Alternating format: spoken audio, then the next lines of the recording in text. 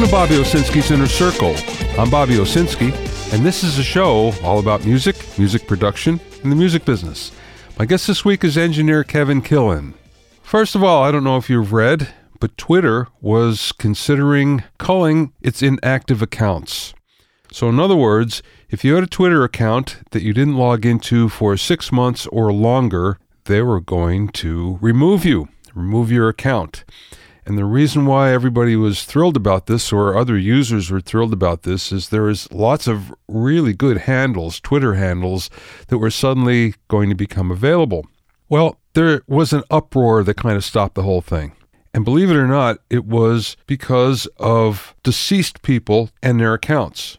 If you were dead, there's no way that you could actually log on to your account. But everybody kind of feels that that's a digital legacy that should live on. So as a result, Twitter is now re-examining its policy of culling its inactive files. And it will probably be something just like Facebook and Instagram has. In that case, you can memorialize your account. So all the posts stay alive, but nobody can log in anymore. The family can at first, but then after that you can't. But this is going to become a bigger and bigger problem as we move on, where it's not only deceased people, but it's going to be people that have inactive accounts. And inactive generally means that you didn't log in. It doesn't necessarily mean you didn't post at all. It's that you didn't log in a certain amount of time. But I think we're going to begin to see this happen more and more, where there's going to be policies that say you have to log in once a quarter, once a year, whatever the case may be, or else you risk losing your account altogether. So just be aware that this may come down, and it may come down soon. First for Twitter, but then for everything else. So if you have a particular handle that you really like, make sure you protect it by at least logging in.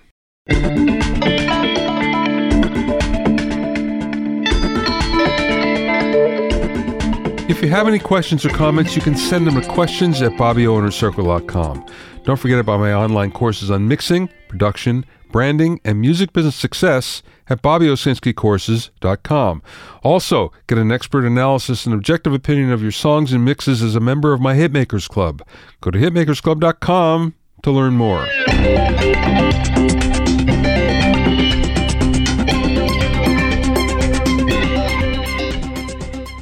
Now let's talk about plugins. There's an evolution that's going on, and I'm not so sure that everybody sees this happening. Let me just give you some history of how this worked. In the beginning of digital audio workstations, there were some rudimentary plugins that, for the most part, any engineer, any mixer that had analog experience, they pretty much thought they sounded pretty bad. And then the software developers thought, well, you know what, we should try to make our plugins sound like the analog devices that everybody is used to. So now we had these gear emulations. And again, in the beginning, they weren't that good, but over time, they got better and better. And it got to the point where most experienced mixers would say, you know what, it's 90% of the way there, it's 95% of the way there, I can deal with it. But now things are actually going into a different realm. Now there's a whole new generation of mixers that really haven't had a lot of experience on analog gear to begin with. So as far as emulations are concerned, they don't really care. What they really care about is getting plugins that really help them and help them quickly. Because in today's world, we don't spend as much time recording or mixing or much of that at all. Things happen fairly quickly. So we want to get to the point quickly with plugins especially, and that's why presets are becoming more and more important. Even experienced mixers like presets. Why? Well, it gets them to the point very, very fast where they can say, you know, it sounds pretty good. I'm not going to play too much longer on this. And then we have a whole new suite of machine learning influenced processors that are doing much of the job of a mixer already. Now, you can say that's good, you can say it's bad, whatever the case, this is happening, it's coming, it's becoming more and more viable, and it's getting better at what it does. It's not going to displace anybody, especially great mixers. They still will not be displaced. But for somebody who's just starting, this is a really good place for them to get their feet wet. Now, what I see happening is that the classic engineers have been away from it for long enough, they're sort of forgetting what it was like. And they now see the advantages of being in the box. So now those mixers in particular who are pretty persnickety about the way everything sounded are less so these days. And then you have the new generation of mixers that really don't care one way or the other. And what I see happening is we're going to see fewer and fewer emulations in the future. We're going to see some differentiations go away. So for instance, you have the 5 different types of reverbs and you have the 4 different types of compressors. At some point in time, it doesn't matter. So a VCA versus a Varimute compressor doesn't matter so much. Then does it sound good? Does it work well? So I think we're now on the cusp of that happening, where developers have pulled out just about as much as they can from analog gear, from analog emulations, and now we're moving into a new realm of let's just make it work, and let's make it work better than it ever could before, and not worry about making it sound like something. Now, here's something scary that I predict might happen. Remember back in the past where you had studios and you had radio and television stations that were throwing out their analog gear, and you hear all the stories about finding Fairchilds in the dumpster. That may happen again, as now we're so ingrained in the digital domain that analog gear, analog outboard gear, doesn't mean that much to us. And we may see that happen one more time. You know what? This time, nobody might care. So start looking your dumpsters.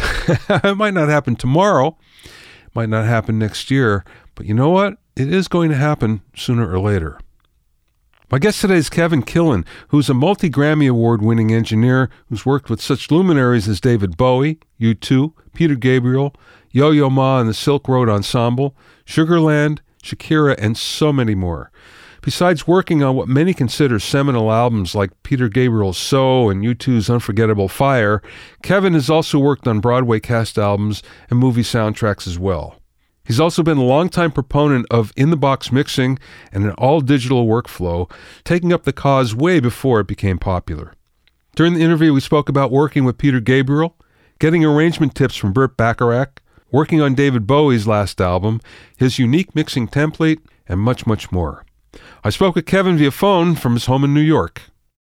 I want to go back to the beginning because I don't know that I ever got your full story. I mean, we've talked several times, but I never heard how you started in the business.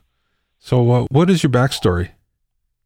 The backstory is I was in college in Dublin at Trinity College doing a natural science undergraduate degree, and I was also playing music with friends, and I had a drum set. I was taking lessons, and I just was playing music for fun. I grew up in a family of 8, and all my brothers, and sisters loved music, and I was 6th in line of succession, and so we had a lot of music in our house. And I just was looking for something that really kind of made me passionate. And as much as I like science, I didn't see myself pursuing a career in that. So I was coming towards the end of my second year, and I needed to find like a summer job.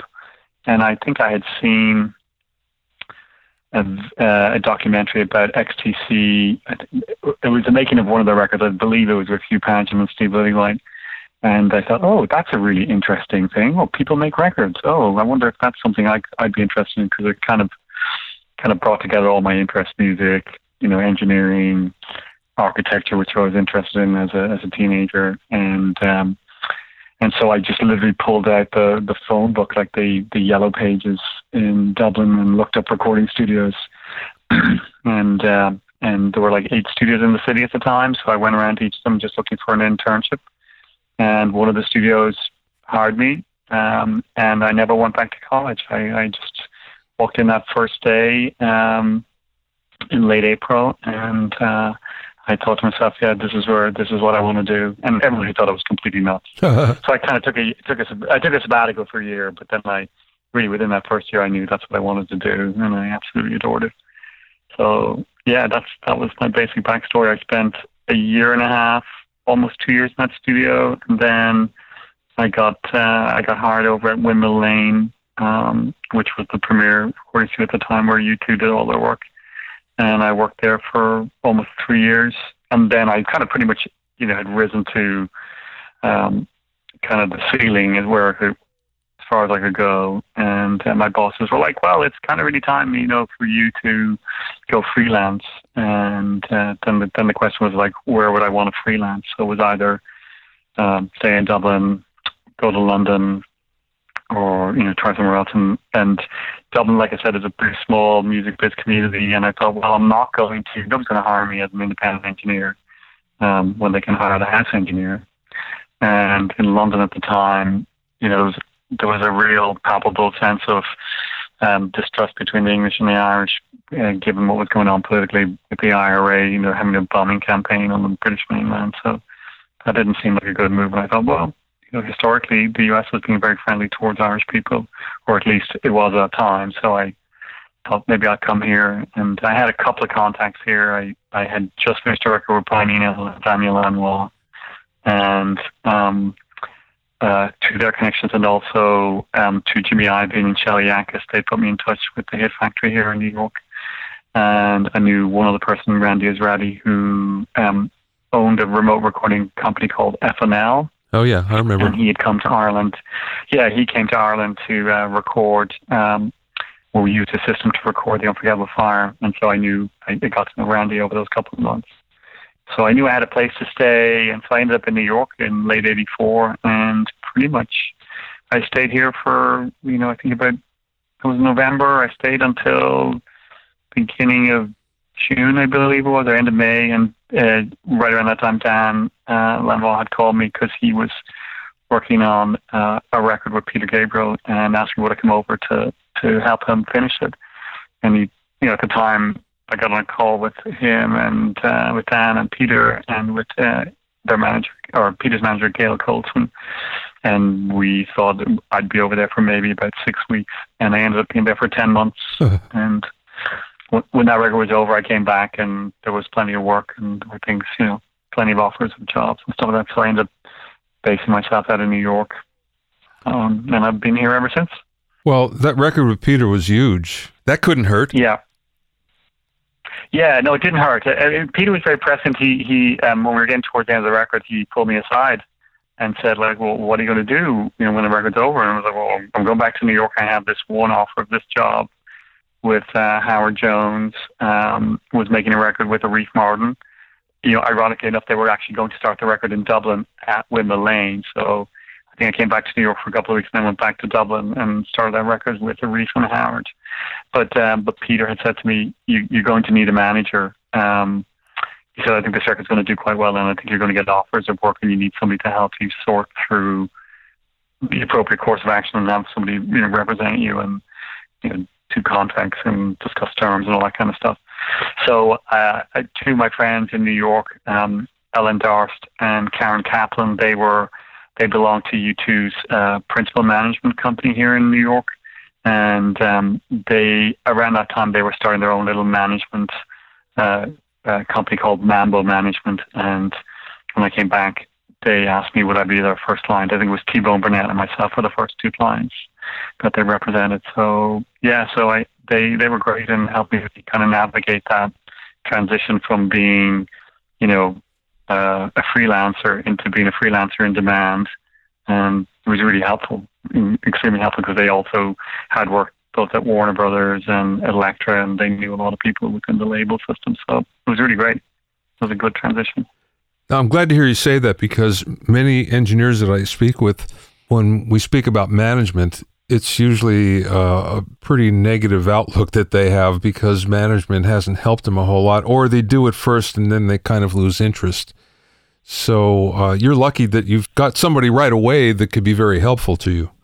Yeah, and plus I had known Ellen. Ellen was coming over to Dublin to monitor, U2 albums, while they were in progress. So I'd met her, a number of times in Dublin, and I knew that she was a really beautiful human being, and she's very articulate and smart. And I just thought, oh, she's a great person. And when I moved to New York, I had spoke to Karen on the phone a number of times. So when I went into the office, I met Karen, and we immediately hit it off because of the same age and kind of similar sense of humor. And So, when I was coming back from the Gabriel record, and I'd mentioned to them that Peter said I should get a manager. They were like, well, funny enough, we're starting a management company, and I thought, well, these are two women I absolutely adore, and I think they're super smart. And so it was a really great experience. Because one of the hardest things to do as an engineer, or even not even, as a self-employed person, it's very hard to negotiate for yourself. Yeah. And to have that kind of dispassionate view and be able to negotiate in good faith and know what to ask for and when to push and when not to push, and it's always nice to have somebody in your corner doing that for you. So it's great. The other thing too is when you're working crazy long hours, you kind of get into the mindset of you're only focused on what you're working on, and it's really difficult to then think of business at the same time. Yeah, and it's also that's never the conversation you want to have with the artist, because the artist has a manager. Generally speaking, the label represents themselves. So you really want to have somebody who can have those, dispassionate conversations, and you don't create any animus or anything like that. It's when you walk into the room and you're trying to be creative, nobody's thinking, oh my God, he's so difficult, or she's so difficult, or they're so difficult, when you're just trying to negotiate what you think is a fair and appropriate fee for your time. Because really, at the end of the day, I don't think anybody, even back in the 80s, nobody got rich being paid as an engineer or mixer. Maybe not from being an engineer. Maybe the mixing, the whole kind of move to mixing, certainly some people did really well with that. But in terms of your engineering a record, you got a decent fee, and maybe if you're on the production, you got a chance to participate in the royalties if there were royalties. But you were definitely getting paid for your time, and those records took 3, 4, 5 months to make. Back in the 80s and the early 90s, you invested a lot of time throughout the process. So sure. Yeah, it was definitely good to have people who could say, oh no, this is appropriate, this is fair, and generally people saw it that way. So it was great. It's interesting because you just mentioned about how long records would take, and it seems like they're a lot faster these days for whatever reason. But I was looking at your discography, and I see that you've done something with Yo-Yo Ma and with Elvis Costello and Burt Bacharach, which for some reason I think those didn't take as long as something like Peter Gabriel. So would your approach be different? I think it's each record is unique in its own regard, because depending on what the cast of characters assembled, you modify your approach based on what the best way to capture this particular project is. Like with Peter, certainly there was a tracking phase, but then there was a lot of layering going on as Peter worked on lyrics, and so a lot of the music was completed before lyrics were completed. And then once he had finalized lyrics, you go back and you refine some of the music, and sometimes you change the track completely based on what the lyric was doing. But then with something like Silk Road and Yo-Yo Ma, that's an ensemble piece.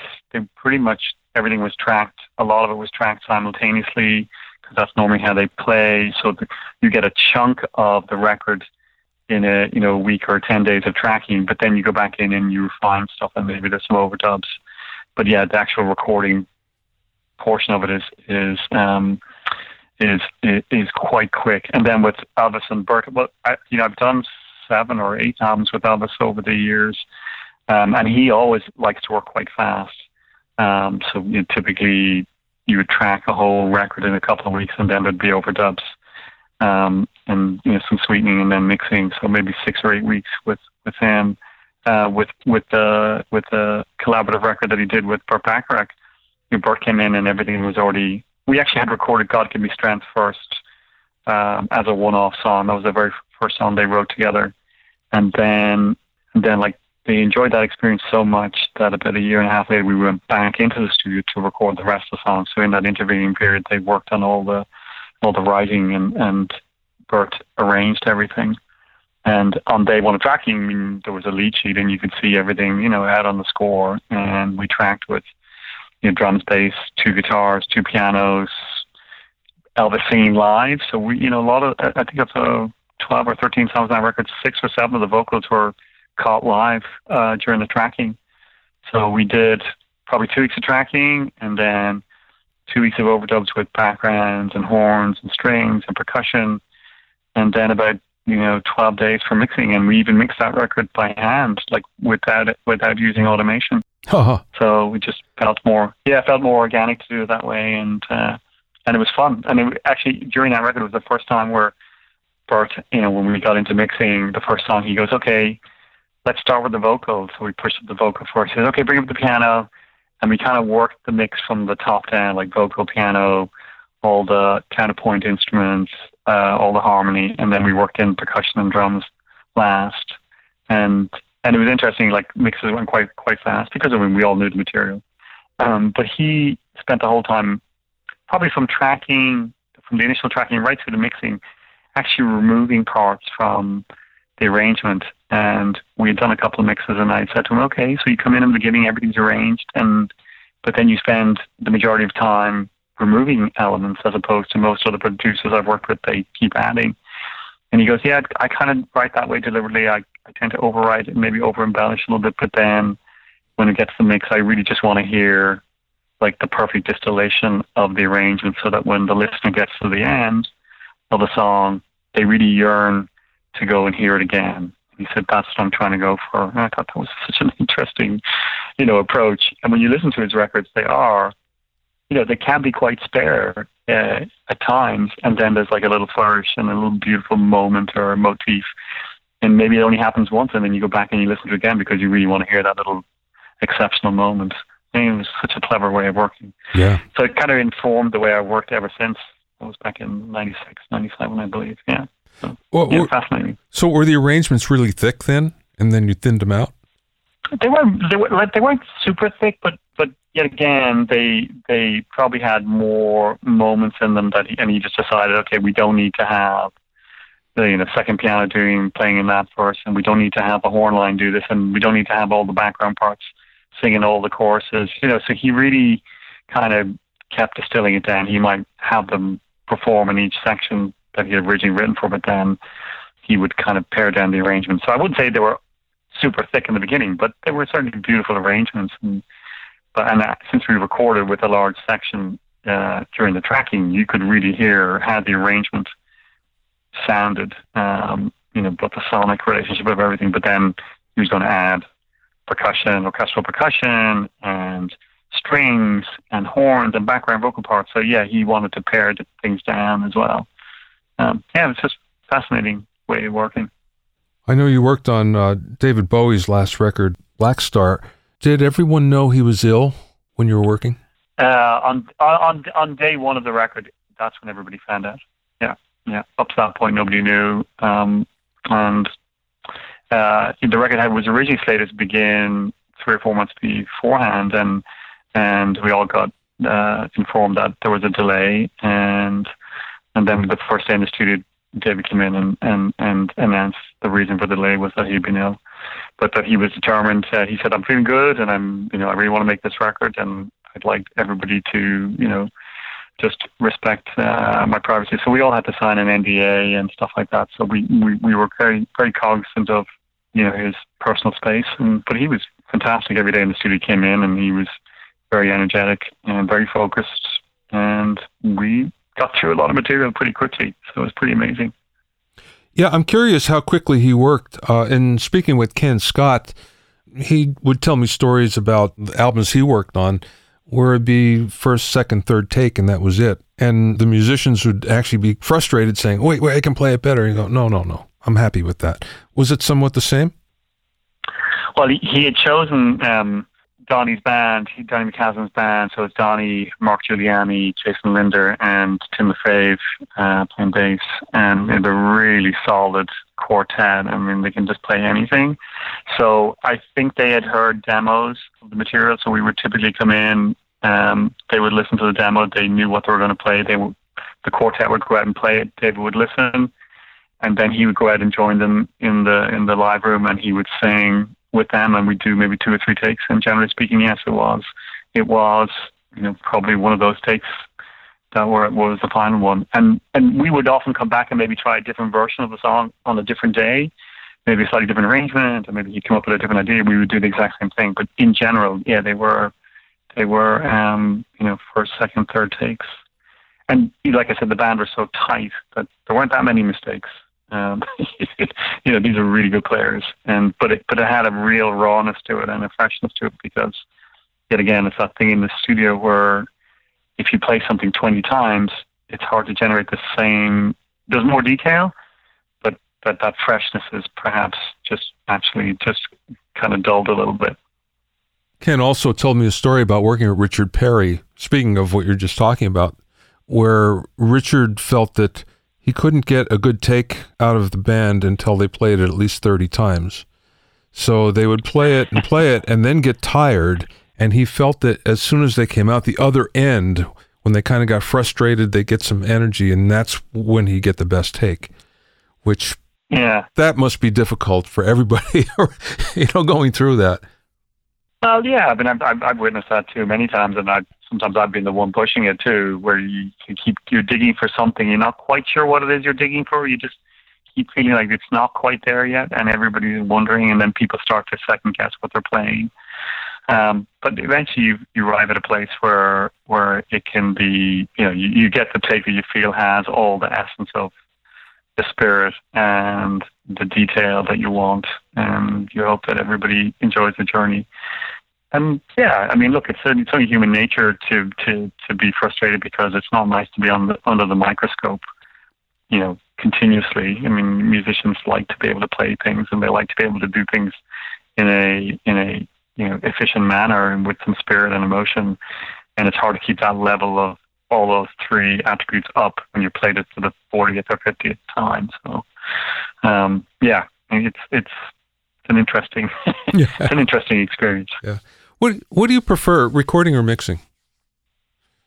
I like both for different reasons. I like the creativity associated with recording. When you don't really know exactly what it is you're going for, and you have a group of creative people in the room, and you just kind of collaborate together to come up with something cool, either in terms of the arrangement, in terms of the sound, and then you execute that. Then obviously with mixing, it's more of a solitary endeavor, so you kind of get into your own head and just try different things, especially in today's environment where everything is kind of in the DAW environment. They're both different. They're both very different headspaces. I think that mixing is a real focused kind of thing, and it's not to say that recording is not. It's just a focus in a different way. You're looking at the bigger picture, whereas mixing, you tend to get drawn down into the details more and more.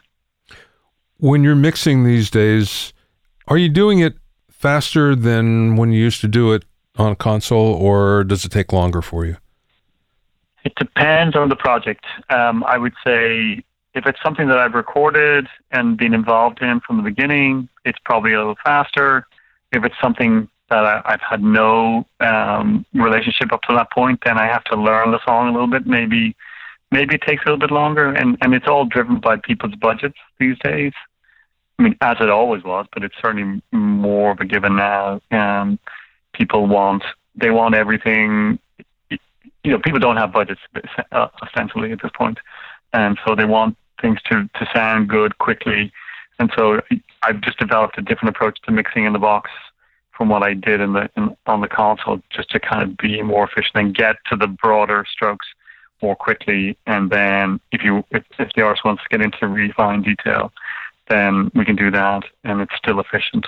So yeah, they're very different headspace. I mean, I find them different for myself anyway. I find I get thrown if I'm working on a mix and then someone says, "Oh, let's go do some recording." I'm like, wait, that's a very different thing, and it does happen. But and sometimes it's great, you get a different perspective. But I find for myself I go into a different zone when I'm mixing versus when I'm recording. You don't use a lot of processing, do you? It depends. I mean, generally speaking, I don't use a lot of processing. Well, certainly with things I've recorded, I try to capture things that actually have the processing already embedded in it, and that's just coming from my training as an engineer who worked on tape, in the pre-automation days. So, in the first studio I worked at, Lombard Sound, there was no automation on the console, so everything was done manually. So if we wanted a particular effect that we were monitoring that we liked, it probably behooved us to print it onto the multi-track. And then at Window Lane, the first console we had was an MCI, and that was that, where the automation, you ping pong the automation data between track 22 and track 24. You could probably get about 8 passes, and then it was kind of really good for mutes and maybe for a little bit of VCA volume automation. But after that, it started to kind of lag behind the music with a delay. And then when we got an SSL at Wimbledon Lane, we, at the time, it must have been a cost concern. They didn't have Total Recall purchased as an option for the console. So, you could do recalls, but it was just faders and pan pots really at that point. So, so I got used to mixing by hand, and I kind of enjoyed that experience because it was very much like a performance. And so when I work that way, it's certainly an easier way to work. But now when everything's in the box, I try to take that attitude and bring it into the box and try and get mixes up fairly quickly. And I'll use processing if I think the recording warrants it. But if it doesn't, then I'm not. It's not the first thing I do. It's like stick on a bunch of plugins. And we all have a different way of approaching these kind of things. I know a lot of engineers out there whose work I admire. When I see them give their breakdown of what they do, I go, wow, that's a lot of stuff, but it always sounds great. So, who's to say what's the best approach? It's just whatever works and whatever moves the artist at the end of the day is the right approach. Speaking of workflow, I watched a video that you were in. It was for MixCon, I think. Oh yeah, the MixCon, yeah. Which was very good, and you were excellent in your presentation. But I noticed that you weren't using the master fader in Pro Tools. Instead, you were using a couple of auxes as your master. What's the reason for that? So what I was doing, what my kind of mixing template is, I have 3 or 4 different pathways that I kind of push my audio down. I put like a drum and percussion sub, and then there's like a music sub. All the harmonic content goes down that one subgroup, and it's through an auxiliary. And then I have like a vocal sub, and then those 3 are all outputted to one final auxiliary, and I usually put like some final processing on that, and then the output of that goes to a print track, and I print right back into the multi-track. But actually pre all those auxes is a little master fader, and I use that as a pre-post send into the auxiliaries, just to as a way of gain staging it. When I first started mixing in the box in it was like 2003, 2004, the whole tactile nature of working on a controlled surface or trying to work with a mouse, I found that really frustrating because you could really only do one thing. You could only instantiate an EQ or turn an EQ, processing an EQ on one track at one moment in time. Whereas on a regular analog console, you can have both hands going. So I try to, the plugins that I was using, I tried to use kind of more mastering style plugins because I really wanted to not instantiate plugins on every track. I was like, is there a way of mixing the box that you can utilize minimum plugin set but still get maximum value? And I had just done a record with Peter, gave it back at Real World, where we had gone back and we had done a surround mix of So, and he wanted like a reverential version of it that just, where if you flip between the stereo and the surround, it just sounded like a fold out of the original mix. And we had done that on a Sony Oxford console. And the original console we used was an SSL 4000E. And, I really liked the way the console sounded. It was, the A to D sounded great, and I also thought the compressors and the dynamic section sounded really great and very analog and musical. So then Sony Oxford came out with a suite of plugins for Pro Tools, and I think they just had the EQ and they had the full dynamic section. And Peter had asked me to do a mix for Real World Records, and there was this Irish artist named Irla Leonard, who was originally one of the members of Afro Celts. But he was singing, he put together a solo record and he was singing it in Gaelic. and Peter asked me if I would mix the record. So, but they wanted me to mix it in the box, and so I think it was might have been right around the time of, which is post TDM and first iteration of HT. So you could use delay compensation. Oh, yeah. So I used that suite of plugins, and this record was a combination of acoustic instruments, so acoustic guitars, upright basses, some electronic components from synths and samples, and then also like some old frame drums like Barons and stuff like that, and so like it had a big wide dynamic range, and it also like sonically had a lot of like super lows, and I wanted to do something that kind of kept that intact, and I found that suite worked really well. So I just created these kind of bus paths, and I drove everything down, and I just put my EQ and my compression across the buses. And when I sent it to Bob Ludwig, because I was in the room I was working in, it was a very shallow room. So at the mix position, it sounded great, but if you put your head back like 5 or 6 inches, all the low-end information just sounded really super huge and super loud and out of balance. And so when I sent it to Bob, he took a listen and he was like, "This sounds great. Like whatever you're doing, don't change a thing." and then we finished the record and sent it over to Peter, and Peter was like, "It's the best record we've done to date. It's the best sounding record we've had on Real World Records." So I thought, I can mix in the box and I can use this as a template. So I modified it a little bit over time, but it's still essentially the same. I still use the same thing. So in that mix column class, there is a master fader. There is, maybe there was no fade out on that song. I think there's like a full stop or something like that on the song. But there is a master fader in which one could do a fade out or fade in if one needed to. So yeah, it's funny. I haven't changed that. I might have changed the plugins that I've used, but essentially I still pretty much work the same way. I try to tell young mixers like I can get a good mix using these 8 plugins across these 4 auxiliaries, and then if I need to instantiate something on an individual track, I'll do that. But I always start trying to get my balance using this kind of subgrouping and see if I can get it to work that way. Well, that must make everything go a lot faster then, because you're dealing with balance rather than processing most of the time. Yeah, I mean, especially with something that I've worked on, I kind of know a good balance that kind of works. With something that I'm learning as I'm mixing, I might try and push and pull it, a bunch of different ways, and it also depends on what the client is requesting. It has different tastes, and sometimes they'll want a much more processed version of what they've delivered. And I'm happy to go that route too, because that's fun. Like that's one of the fun aspects of mixing. I get to really go in and try lots of effects. So that's great. I can have some fun with it. But yeah, the basic setup for the mix. You're working with these defined parameters, and it's worked in the past. I know it will work in most instances. And it's like a console.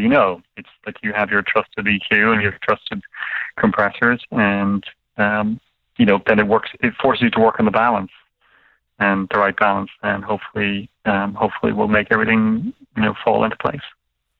I know you're a big fan of Universal Audio and all their plugins. Are there other ones that you use that you find you're always going back to? You mean within the UAD suite, or just generally? Well, let's start there in the UAD suite, and then tell me some of the other ones that you might be going to often. Yeah. I mean, there's so many great companies out there that make so many great plugins. But I've kind of over the years I've tried to distill it down into ones that I know I can use, that I feel like I can use this to get this result. So in the UAD suite, I certainly like the LA2s, the LA3s, the Pultec emulations, the Neve 1073s. That kind of great, and they also have a Helios EQ, which was the original console I worked on, so that's kind of familiar to me. And then I really like their Transient Designer. I think that's such a great little tool for either expanding reverberation or tightening something up that maybe has too much space around it. And then in terms of effects, I love the 224 the RMX16. They're great.